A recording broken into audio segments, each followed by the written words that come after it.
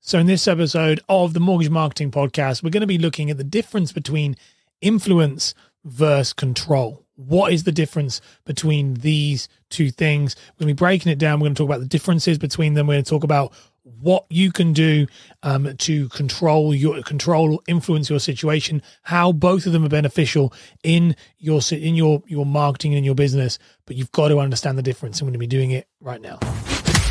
You're listening to the Mortgage Marketing Podcast with Ash Borland, the show that helps mortgage brokers create impact and income by mastering content marketing. Let's dive straight into it.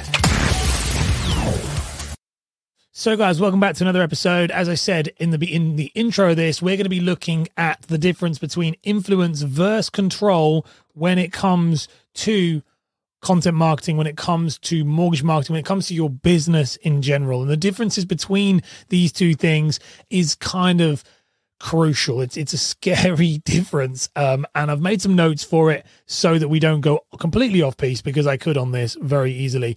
So influence versus control. What am I talking about when I'm saying influence versus control? These are two words that get thrown around in our day-to-day business. You hear lots of people say, I'm a control freak. I just like to control everything. I want a controllable lead source. I love that. All of these things are, they're very interesting. But that's what the words you say. Now, what is the difference? So firstly, in your business, you need to understand that control is what you have full control over. Control is something that you are 100% responsible for the result. That is control. Influence is when you can influence a outcome, but you are not 100% in control of that outcome. So the things you do might influence a decision. It might persuade. It might make the odds way more likely to succeed, but you are not 100% in control of whether or not that result is going to happen or not. Okay? That is the difference between control and influence. And identifying in your business and in your marketing, by the way, what you can control and what you can influence is very important. And the reason why I say this is because with brokers I speak to, and spoke to a lot of brokers, this is, I think, the biggest stumbling point. And it was for me as well, by the way. It was for me when I first started making videos, and also as a broker, I'd get these things confused. I would think, what can I do? How can I, make everything a guaranteed success? And that was this idea of control freak. And I speak to brokers all the time where it's like, I want a guaranteed lead generation source. I want all these scenarios to happen all the time.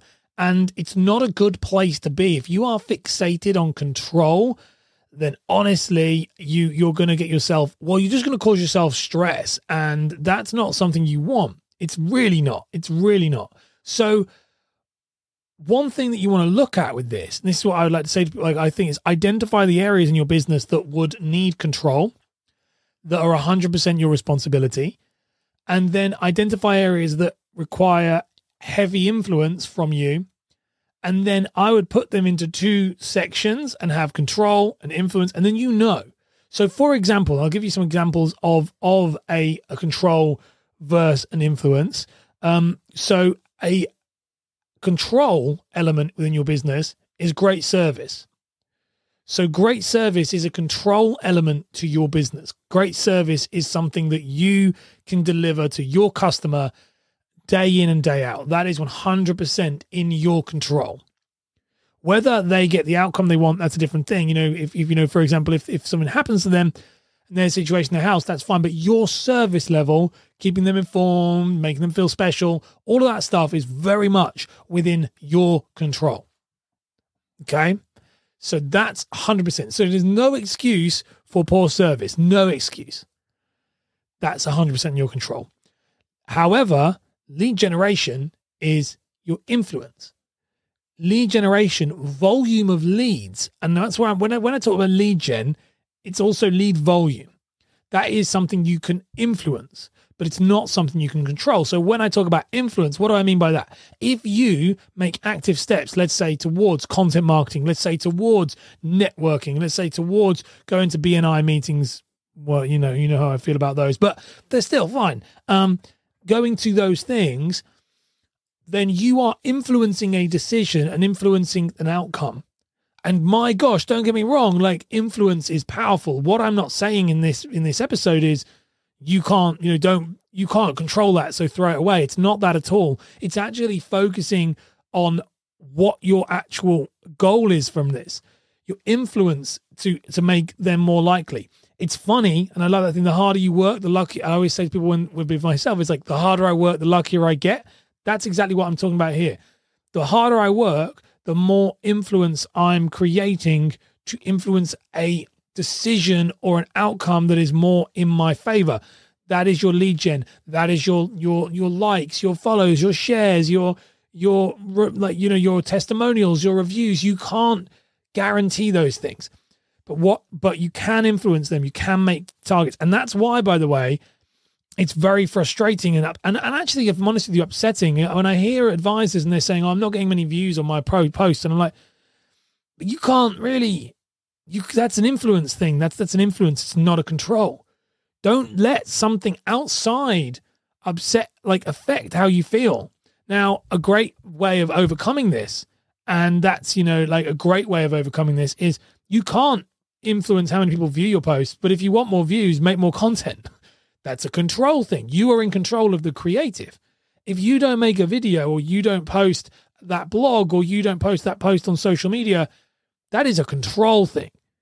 You have control over that. That is a you thing. So I just wanted to break that down in this episode a little bit more and to get people to understand it, because I think it's something that is often overlooked, often confused. And when I was able myself in my own business to identify my control points and my influence points, I was things became a lot easier.